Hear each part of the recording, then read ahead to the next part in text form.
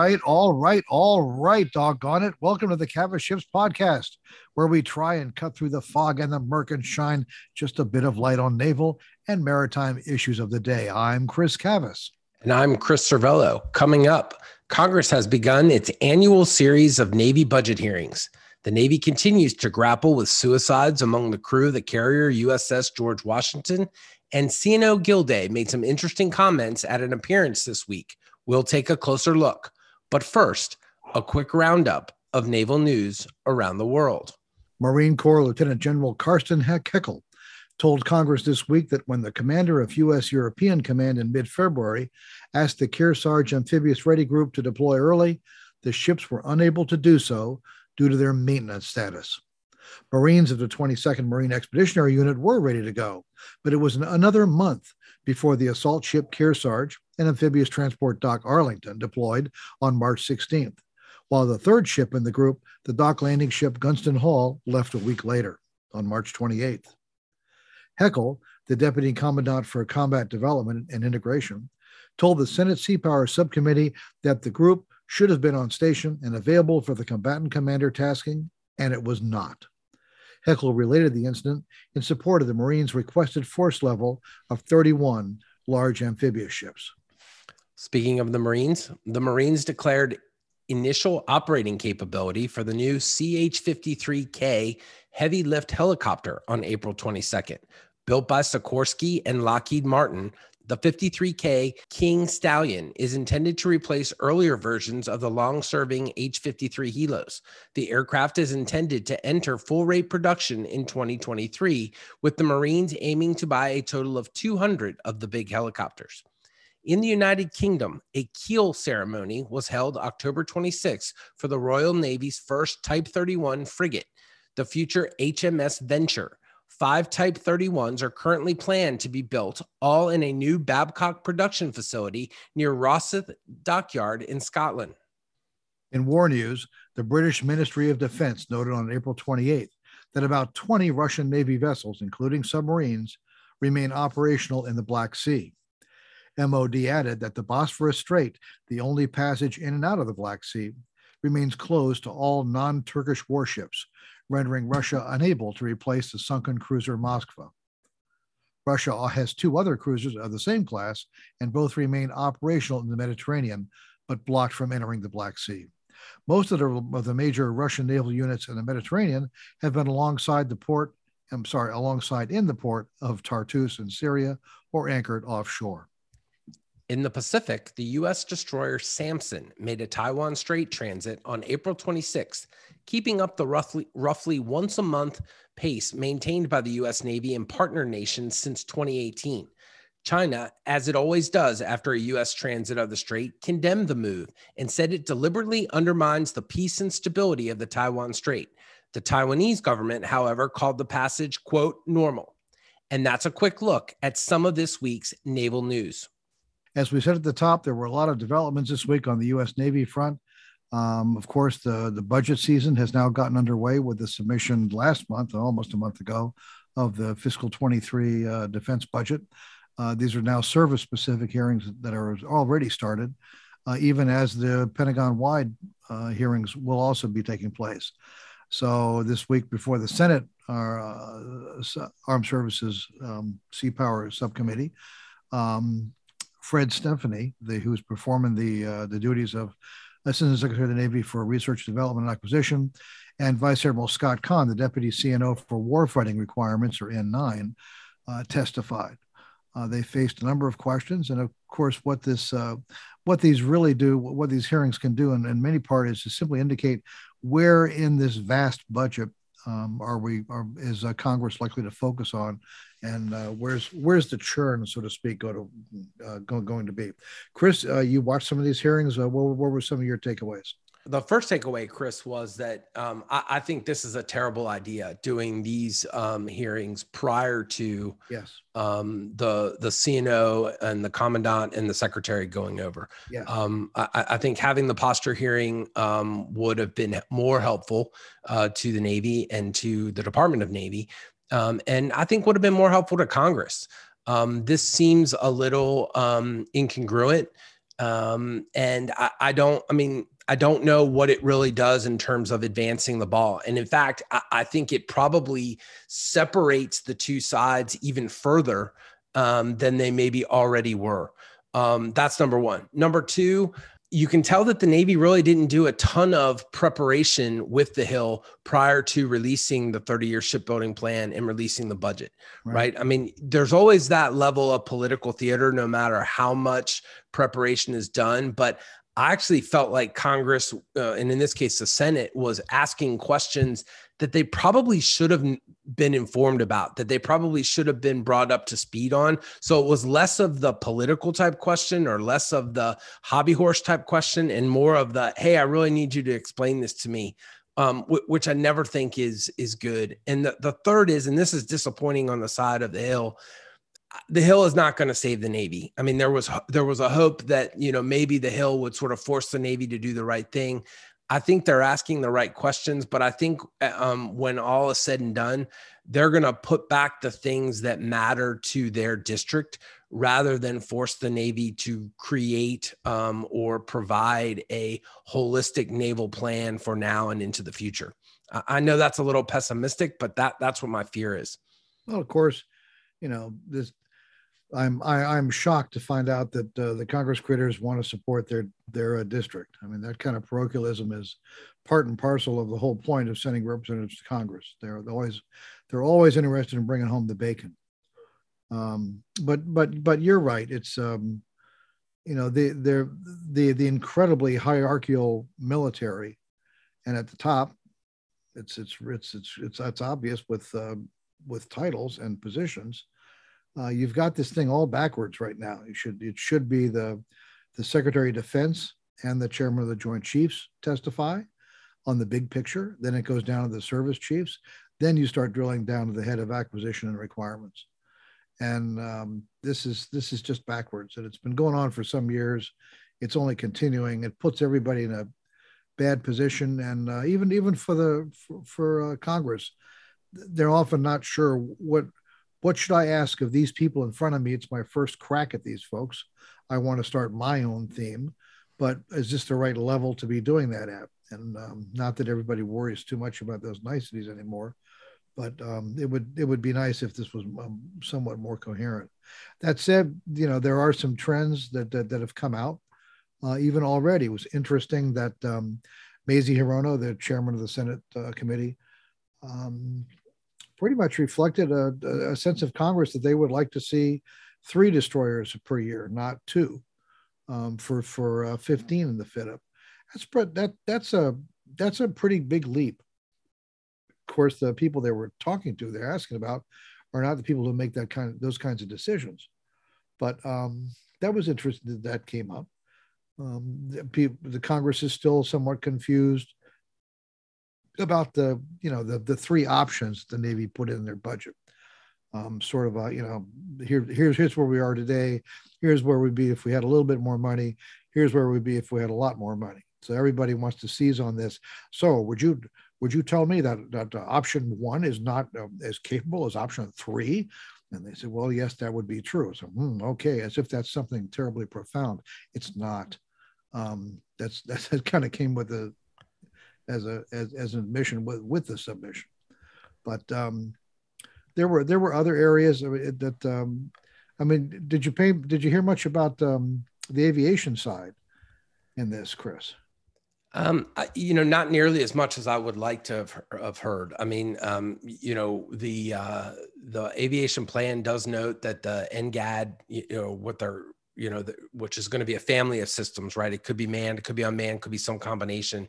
It mentions that it will replace the Super Hornet Block 2 as they reach the end of their life in the 2030s. But I would like to see and hear more about the FA-XX, and I would like to hear more about NGAD and the family of systems. And I so much has been placed on hulls and on kind of the 30-year shipbuilding plan. But I think that you really need to kind of take all of this together, and maybe some of that will come out when the service chiefs go over. But I think that not only do we need to dig deep into that 30-year shipbuilding plan, but that master aviation plan needs to get the same level of attention and scrutiny, because it's going to be extremely important, I think, in deterring conflict, if not actually waging war, should that come. And of course, it's not going to get the same level of scrutiny because the NGAD, Next Generation Air Dominance Fighter, by the way, the Air Force and the Navy are developing their own separate and distinct systems, both known as NGAD. So if you're confused, you won't be alone. But those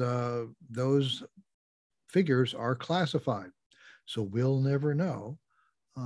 People make reference to them, talk about how the R&D effort jumps dramatically, even in the course of this fiscal year defense plan.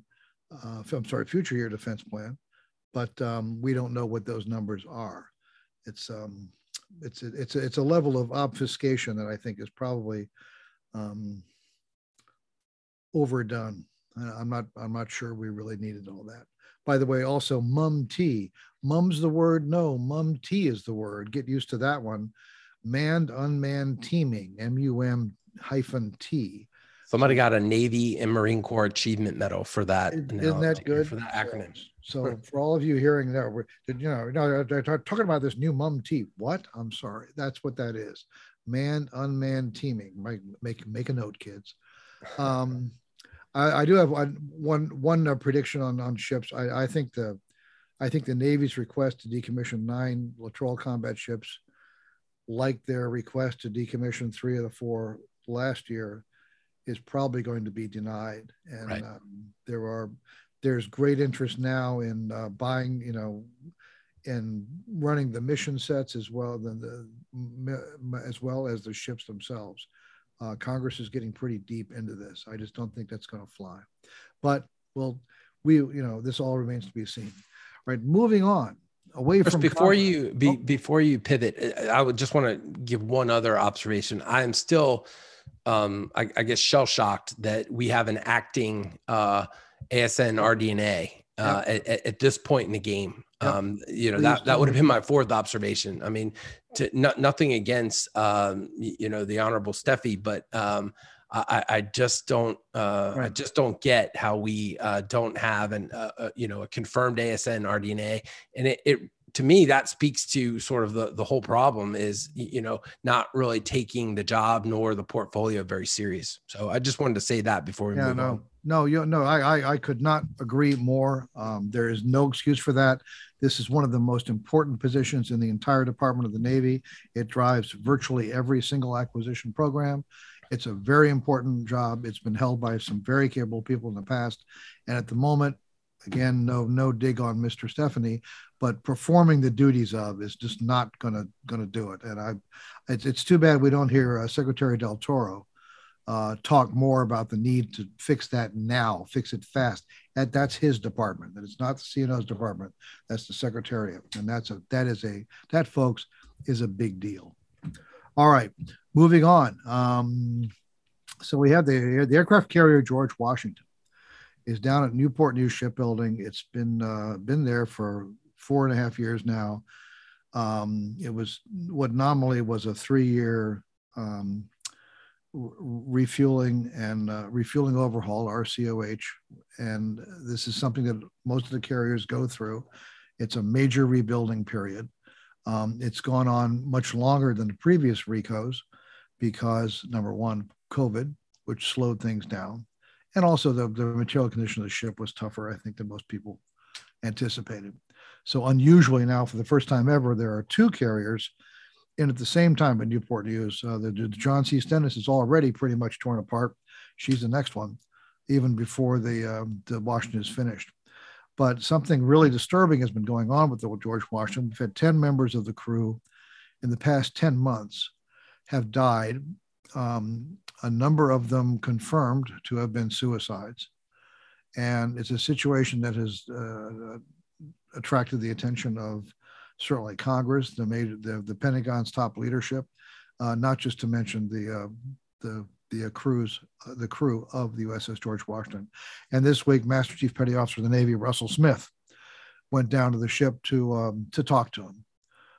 Some of his comments got some scrutiny, let's say. What did you make of the MCPON's talk down there, Chris? So I think it's hard to look at senior leader comments, in isolation or, from a transcript, right? I know MCPON Smith. I know the sort of the way he carries himself and the approach that he has. I felt like he was pretty honest with the sailors on board George Washington. I thought, reading and then sort of the anecdotal evidence, I thought he showed the appropriate level of empathy, but I thought he was honest with the sailors, and he told them that's tough duty. And it is. I've never been through an RCOH, but when I was on an aircraft carrier, I did 2 PIAs or PIAs, depending on what coast you're on. The Planned longer incremental availability. Right. Time in the yards, it's hard. Absolutely more fun, more rewarding to be underway, to be doing stuff than it is to be tearing down and rebuilding a ship. And so life can be really hard. Newport News shipyard is not the greatest place to work or live. It's just a fact. And that's to say nothing against HII. To be fair, it's not the shipyard itself. It's just right. There aren't the facilities there for sailors that exist right across the other side of the Hampton Roads at Norfolk Naval Base. It's just not there. You can't walk off the pier or even walk off the yard or walk out of the shipyard and have a lot of those support facilities. They're just not there. You're right. MCPON Smith, I thought his comments were fine, if not, on the good side. I thought they were important. The bigger issue is the Navy has to get its arms around this. It has to figure out how to better prepare and better care for sailors undertaking this type of duty. These types of trends are not new. The deaths and the suicides are on the extreme side, but stress and mental anguish while ships are in the yards is not new, especially sort of with this younger generation. Right. And so the Navy has been working this hard, but they've got to continue to get their arms around it. They've got to figure out how to use data and preventive health to identify these situations before they manifest in suicide and deaths. This is not going to go away, especially as the fleet ages, especially as we run it hard. So they've got to not only take care of their ships, but they've got to take care of their people, while they're doing that. You're right. And, some people thought he didn't show the amount of compassion he should have shown. A lot of people took it as he was just telling them to suck it up. It's tough, but again, I think he was trying to be straightforward and honest with them. I'm no different than I think just about everybody listening, and that over the years, I've certainly known quite a number of people who have taken their own lives. And frankly, it's a very individual thing. Lumping them all together is probably, that doesn't really work. Every person that I've known for many, many years who did this was their very own specific situation. And sometimes you could see it coming and sometimes not at all. And it's a very tough topic, but there's no simple solution. And I think, anybody taking it head on in a situation like that probably isn't going to make everybody happy. I think that's going to be a given. So it's sort of, at least he's talking about it. At least the Navy's not shying away from it. So moving on from the MCPON, the top enlisted person in the Navy, to the top officer in the Navy, the Chief of Naval of Operations, Admiral Mike Gilday, appeared on a CSIS USNI talk this week hosted by Pete Daly, the head of the Naval Institute. And it was, as usually happens with CNO, a lot of this stuff we've heard before, but he also kind of tends to drop out a few things that you weren't expecting. One of the areas was in unmanned. sort of interesting. He let out that 41,000 total unmanned miles have been now performed by four different ships, four different Navy ships. That is a number that has not been made public before. A lot of those transits that includes unmanned vessel transits from Florida through the Panama Canal, although they were manned in the canal itself, to Southern California, from Southern California to Pearl Harbor, from the Gulf of Mexico all the way up to Norfolk.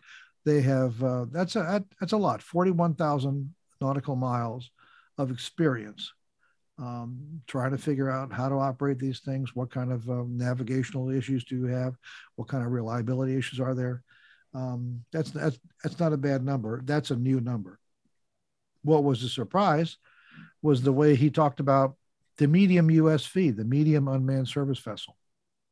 This is still something that is not hardcore defined, but a lot of the surface vessel, unmanned surface vessels the Navy has today are either pretty small, or this medium-sized vessel, or a large LUSV, which at different points has been intended even to take vertical launch systems and launch missiles.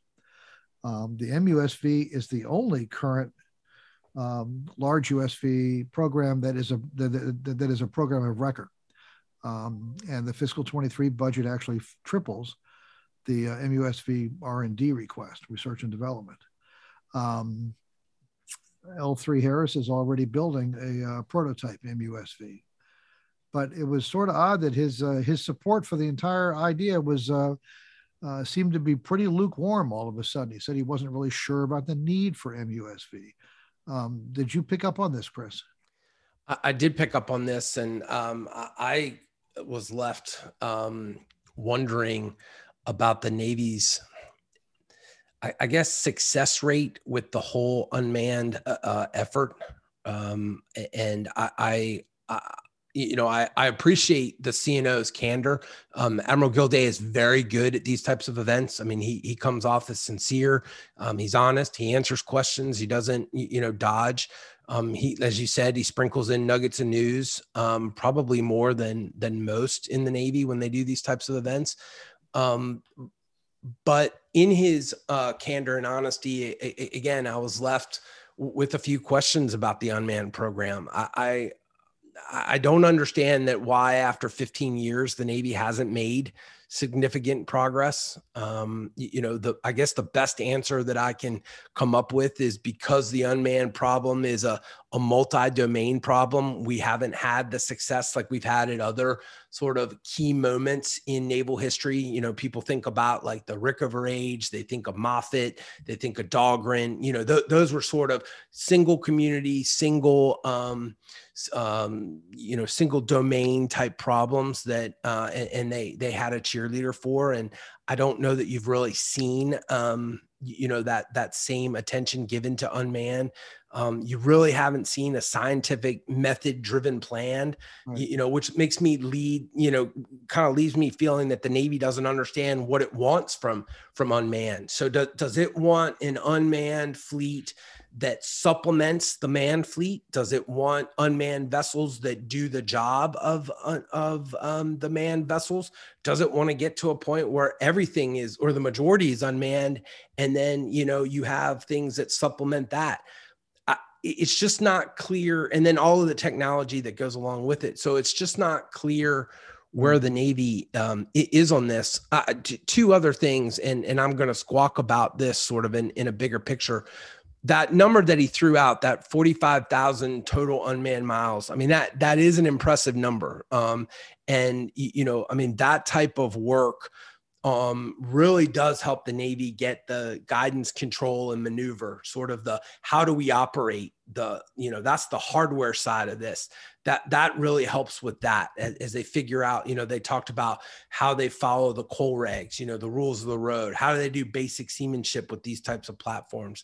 That's one side of the problem. The other side of the problem, which the CNO was clearly not as enthused about, and in fact said he's not really that comfortable with, is the mission side. That's really where you need the creativity. That's really where they need to let industry work their way through it. and maybe focus less, not maybe, absolutely focus less on the hardware and more on the software of the types of missions that they want to do, figure that out first, and then pair it with the hardware. So they may have this a little backwards, Chris. Yeah, they might. Well, you are going to squawk about this, so a little more about this in just a couple of minutes. One more thing I do want to get in before we move on. Props to Pete Daly for bringing up one of my pet peeves about the Navy, and that is the really poor appearance of a number of Navy surface warships. This is something that it's a recent manifestation. The Navy never used to look this bad. It's certainly not every ship. There are individual examples. Frankly, some ships look great. Some ships keep them up pretty well, but there are many ships, and more in the Atlantic Fleet, it seems, than the Pacific. But the Pacific has its share. But of ships that just look terrible. They look god awful. I was down in Norfolk just a couple weeks ago and saw two destroyers, the Nitze and the Truxtun. Just awful. And the Navy, people used to say, well, it's because the tempo of operations is just so high. Crews don't have time to do this stuff. Oh, please. The Nitze hasn't deployed since 2019. The Truxtun hasn't deployed since 2020. They've had plenty of time to do this. Pete Daly asked the CNO about it on the rusty appearance of the U.S. Navy warships. And the CNO said, appearance is important. You've got to look sharp. We are the world's premier Navy. You've got to look like it. And the chain of command ought to be listening. Well, that's nice. He is the chain of command. He's a SWO, right, Service Warfare Officer. I know in the past there have been some dictums that have gone out on the waterfront to have a little more care in what you look like, but everybody looks a little beat up when you're out. When you're out operating, the sea is not a forgiving environment. Rust never sleeps. If you run, you're gonna look like it. But the level to which some of these ships get is just incredibly amazing. And it's just, when you hear, oh, ships couldn't get underway to meet an emergent requirement because their level of maintenance was poor, you got to wonder, okay, are you taking care of your ships? And believe me, a lot of these people say, well, they come back from a deployment looking like they've been out. That's true. But a lot of these ships leave, say goodbye, looking like crap. And it's no surprise when they come back, when they just look terrible all the time. Anyway. Well, when you and others point this out, I kind of feel like the Flag Wardroom, points towards the 05 COs of these ships and really hangs this on them, and it becomes their problem to solve. If the CNO was really worried about this, he would fix it. And the fact that he hasn't fixed it tells me that he's not worried about it. Sadly, that is true. I will say one thing about, and you and I talked about this earlier, and that, nobody likes painting. Chipping paint is a job nobody likes to do. I did a lot of it when I was a young guy. Frankly, I don't do that much of it anymore. But there was a time my first job was on an Air Force base, and I learned that old proverb right away. But if it walks, salute it. If it moves, police it. If it doesn't, paint it. And we were when things were slow and not much was happening, you were expected to go in the back and pull out a can of paint and touch everything up. But I do sort of wonder why don't the major fleet concentration areas have a paint unit, a bunch of contractors, somebody, with some cherry pickers and things, and they come off and they'll show up on your ship for this week, 2, 3 days, 5 days, and paint your ship. Why not? It is a maintenance issue. Rust needs to be taken care of. You don't want it. And it's kind of an idea that I really, now that I think about it, why don't you do that? If you got too many CNOs who are afraid to ask their crews to take care of this, I think that's true. I'm sorry, I think that's true. Why don't you just have a unit? Why doesn't somebody somewhere come up with something like that? Anyway, that's just me. That's my own squawk. So, but wait a minute here. Wait a minute. Now. Now hear this. Thank you. Now Thank you. Hear this. All right. It's that's because it is time for the Squawk Box. And right now, Mr. Savello has questions about the U.S. Navy's basic focus in developing unmanned surface vessels. I do have questions, Chris. If you paid close attention to the CNO's remarks on unmanned surface vessels yesterday, it wasn't just the medium-sized USV that he seemed to question. To me, it was the whole approach to how the Navy, industry, and Congress are attacking this problem. Admiral Gilday is right to be skeptical. He all but told us that this isn't a hardware problem. It's a software problem, a data problem. And so that's where the Navy, industry, and Congress should focus their efforts. Expecting warfighters and hardware primes to define requirements or missions before you understand the software realm of the possible is incomplete at best. As CNO mentioned, the work being done by Admiral Brad Cooper and Combined Task Force 59 in the Arabian Gulf is laudable. They're working the as is, or the how do I use unmanned to make the manned fleet a more lethal and more effective part of the problem.